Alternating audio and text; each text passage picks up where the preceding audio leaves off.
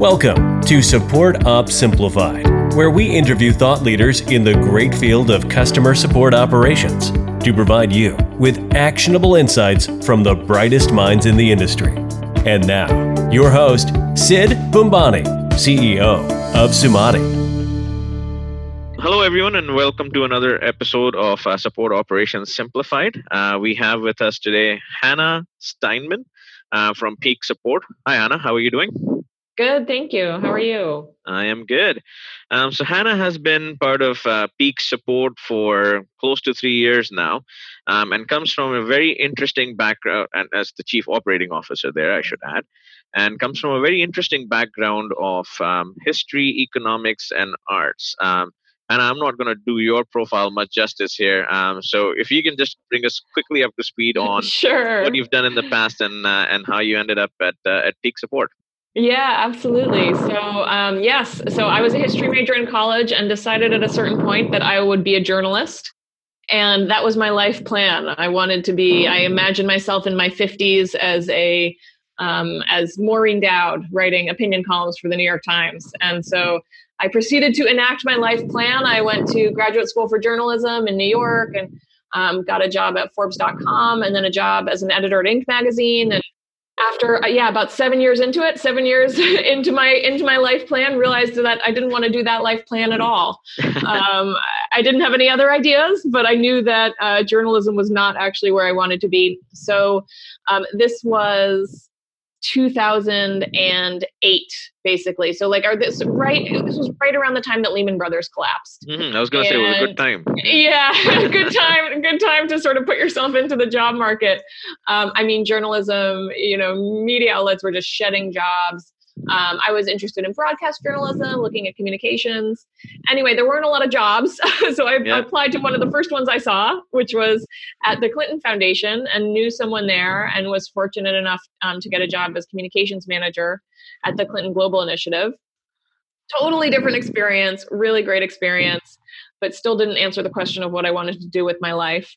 So I decided to go back and get my MBA, and got my MBA at MIT.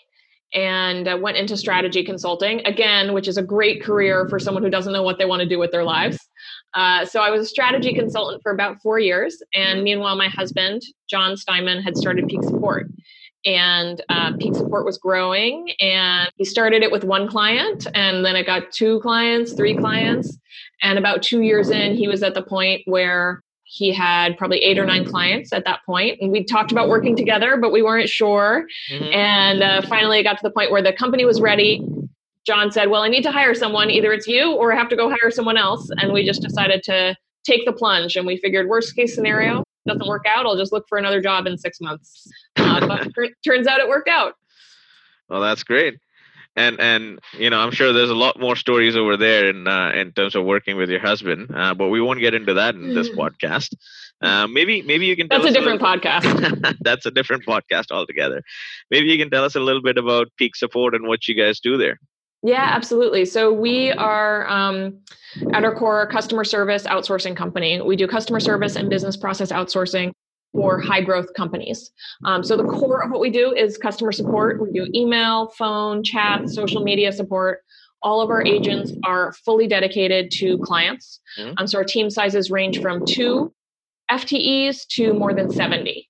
And we work with high growth companies in any industry: e-commerce, social media, gaming, a lot of software as a service, straight up services companies, really, you name it. Any kind of industry where there's any large scale, either customer support need or back office task, those are the clients we serve. But really, we specialize in companies that are growing fast. Their needs are complex. Their needs might be changing every day, every week, or every month. And so we have a very intensive account management model because our goal is to grow with you. We want to do whatever it takes to help you grow. So we understand the questions you're getting today may not be the same questions you were getting last week. And the volume is changing rapidly. And our goal is to really partner with you, really be there with you along the way so we can adapt and make sure you're providing exceptional service throughout all of those twists and turns of building a fast growing business. Interesting. And what's even more interesting to me is, in our series of podcasts, we normally end up talking to a lot of people who are running support operations. I think having you on the show gives us a really unique vantage point in coming from a place where you're helping such organizations scale. What are some of the things that you've seen with high growth organizations in terms of challenges as they're looking to scale their customer support operations? What are some of the problems or challenges that they bring to you? So I think there are a couple big challenges when it comes to scaling a customer support operation. The first is that the founder of a company or the initial founding team, they don't necessarily know anything about providing customer service. They probably know their customers really well. They know their product really well. But when it comes to customer service, from what tools should you use? What should your KPIs be? How do you build macros? Like, what are the processes you need? What's an IVR system? All of that stuff, that's not their area of expertise. And so I think, a lot of times companies start out building that in-house, which makes a lot of sense. In the beginning, things are changing rapidly. In the beginning, your volume might be low. So you might not even have a dedicated team. But then companies tend to get to the point where they say, oh, okay, wait, this isn't just going to be a 1 or 2 person or 5 person team. This might be a 20 person team or a 50 person team. How do I do that? Yeah. How do I get from where I am now to really doing this at scale? And that's when I think they tend to bring on a partner, when they often start to think, okay, maybe I should bring on a partner who can really bring me that expertise. The other thing I think is unique to these types of companies is this is not a customer support job for a high growth company, is not a job where it's about memorizing rules and processes, memorizing answers and just repeating those answers back to customers. Right. I mean, if you work for a giant company, they could probably give you a 500-page manual that will cover pretty much every question you're ever going to get and what your response should be to that. And it's not like you're never getting new types of questions that come up, but for our clients, every day they're getting questions they've never heard before. So you need people who are critical thinkers. You need, this is real knowledge work. You need folks who are, not afraid to hold up their hands and ask questions when something new comes in, when someone is unhappy with the product. There's just a lot of, it's a lot messier. It's a lot messier. And so you really need folks who want to deal with the mess, folks who are good at dealing with the mess and who are passionate about dealing with the mess. And I think that's part of really what we bring to the table. A lot of outsourcers hire folks with 2 or 3 years of experience. Our agents come to us with an average of 8 years of experience. Okay. A lot of them, even our frontline agents, were team leads at previous jobs. And, we're really bringing on people who have that experience because we think it's necessary to be able to just go with the flow at a rapidly growing company. And that's a very interesting point, right? Because in a lot of cases, you don't know what you don't know in terms of what that customer support role will end up being or what kind of issues they'll end up solving because the companies and the products are in transition as well. So, in a scenario like that, what defines success? You mentioned KPIs and metrics, and I'm really curious as to what is your advice to fast-growing companies in terms of KPIs and metrics they should be keeping an eye on, and you would help them partner with them on keeping an eye on those as they're going through that journey?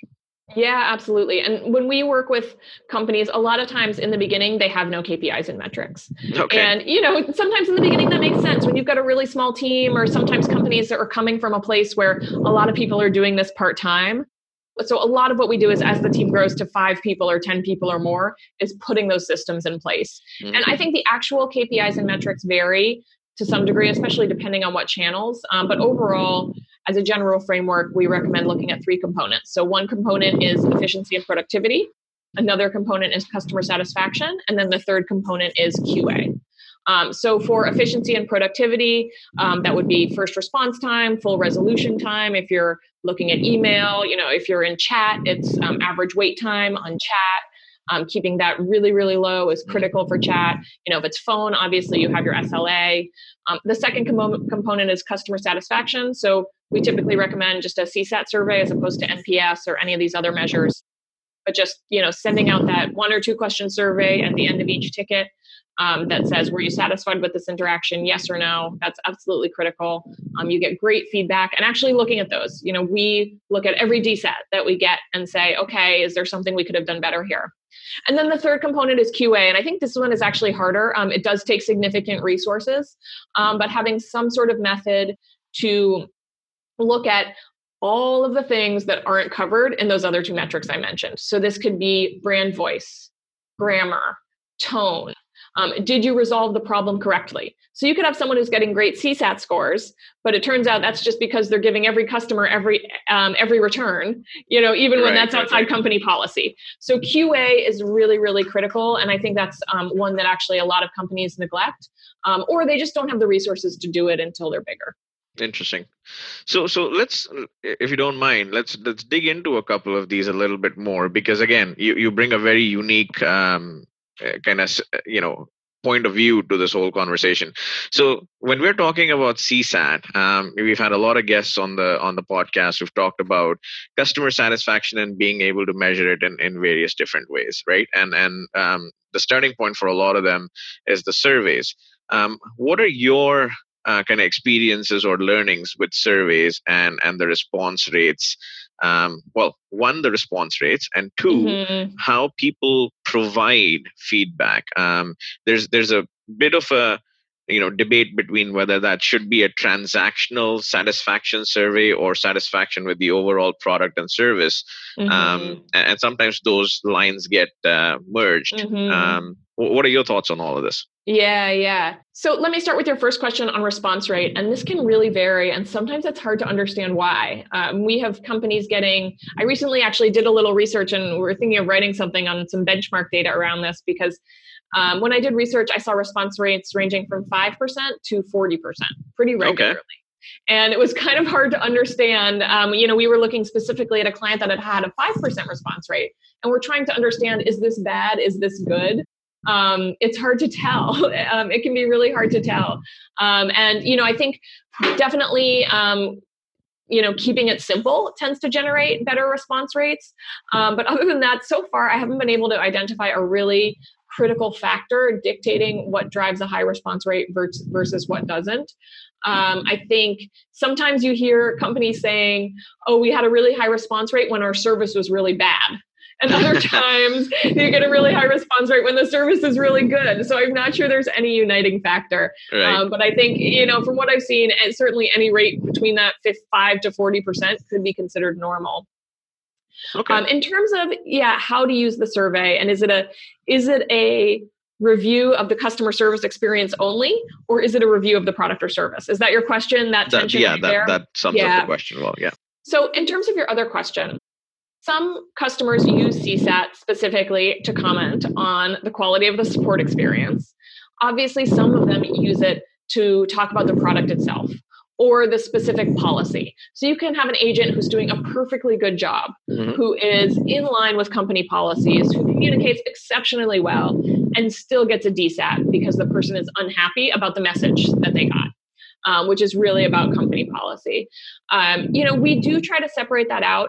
Overall, what I would say is we don't separate it out in our reporting. So if our goal is 90% CSAT, our goal is 90% CSAT. And it doesn't matter if we got an 88, but half of the DSATs were about the product, that doesn't matter. We still didn't hit our CSAT goals. So in terms of reporting, we still say CSAT is CSAT, but we, like I mentioned earlier, we look at every DSAT. And it's easy to tell, is this actually something the agent did? Is this a coaching opportunity for the agent? Or is it a policy issue? Okay. And, we're able to separate it at that level. If it's a policy issue, it doesn't result in coaching for the agent. There's also an interesting new tool called Miros, MIUROS. One of the things that they say they can do is actually look at CSATs for similar tickets. So they can say, okay, this agent might be getting a 75% CSAT. So it looks like it's not good. But if you look at the specific tickets they're handling, actually the average CSAT for those tickets is 68%. So actually that agent is doing good. So there's some potential for some powerful technology that actually helps you sort through this to some degree.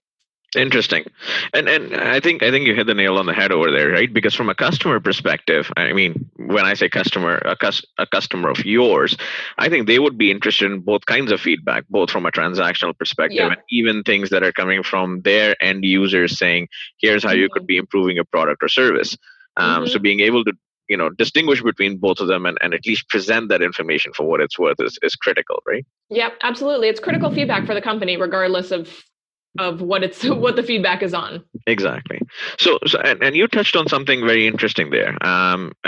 Technology and how that is really helping shape customer experience for the future. I mean, one of the challenges that I see here, as is your scale is also bringing on more talented, experienced people. So how are you looking at scaling your services organization as you have customers asking more of you, and what kind of technologies are you putting in place that help with that scale? So scaling is funny because it's the challenge our clients face, and it's the challenge we help our clients with every day. But it's also the challenge that we are facing every day because we are also a rapidly growing company. We've been growing 75% a year, and yeah, being able to keep up with that growth is absolutely critical. We have a dedicated recruiting team who are just fantastic, and every day they're screening new people, and we're constantly looking for new ways. What can we do to improve that recruiting process to make sure we're finding the people who would be great working for our clients, because it's not the right job for everyone. For some people, it's a dream opportunity to be able to work with, a high growth tech company where you have that feeling where that things are changing a lot, and there's tons of opportunity. And some people don't want that. So really Mhm. figuring out how we can find more of those people who are a great fit for this job is one of our top challenges as we grow. And it's not just about finding the people, it's about how do you put the culture in place and how do you make sure you maintain your culture as you grow. I mean, especially when you're in a people-based business like ours, culture is just absolutely critical to our success. So how do we really maintain that as we grow? How do we put the systems in place to make sure that everyone's getting the training that they need, everyone's getting the coaching that they need? That was a lot easier when we only had 50 people. Now with over 200 people, it's a lot more of a challenge. So yeah, there's a lot of things that we're doing in terms of putting the systems in place, building the support teams, everything. Interesting. So tell us a little bit about how your 200 people are laid out. Are they all in one location, or do you have a global operation that spans time zones and such? Yes, absolutely. No, and I realized I should have gone back to this when you asked the original question about peak support. So we are 100% remote. Oh, okay. And we've been 100% remote from day one. So I think that is actually a big advantage for us in the outsourcing industry for a couple of reasons. One is that we can access the best talent wherever it is. So we're in the U.S. and in the Philippines. In the U.S., we're in Virginia, Massachusetts, Maine, Nevada. So we're all over the U.S. And in the Philippines, same. We are geographically very dispersed in the Philippines. So we can really access the best talent. It's not about only accessing the talent that's near your call center in Clark or in Manila. We can find the best people wherever they are. And in particular, for customer service, the folks who want to work in a work from home environment tend to be more experienced. We get people, a lot of, I think I mentioned earlier, a lot of call centers get people with 2 or 3 years of experience. We get people with an average of 8 years of experience. And that's because they got families, they don't, and they want to work from home. They just have different priorities. Interesting. So we get really great talent. The other thing is, as an outsourcer, you're always remote from your client. Yeah. And so that's a common source of tension we hear from customers about other outsourcers is, they didn't understand my culture, or I had to fly to the Philippines to train them on our company culture. And for us, because we've been remote from day one, that's just a part of our DNA to, make sure we tell our clients on day one, talk to us about your mission, your vision, your core values, your company culture, talk to us about what matters to you. And, we meet in person. We bring our team members to the US from the Philippines. We go to the Philippines for a summit every year. So we do everything we can to bridge that gap. And our clients, I think it makes a big difference. I mean, this wasn't an intentional part of our value proposition. It just happened organically. But our clients say, it doesn't feel like an outsourced relationship. they just feel, the agents really just feel like a part of our team. Mm-hmm. And I think that's because we're just so used to working in this remote way. It's just like a second nature to us. Interesting. So in terms of your question, our clients are largely U.S. We're just starting to serve international clients. Our teams can be U.S. or Philippines, but are mostly in the Philippines, and we serve all time zones. Makes sense. Yeah, and that definitely adds a lot more context to your comment about culture and building that and keeping that, because absolutely, now we're in an entirely different ball game where everyone's remote, and there's a lot more work to be done over there than if you were all co-located in the same office and hanging around the water cooler. Yeah, but as a result, we've been really intentional about culture.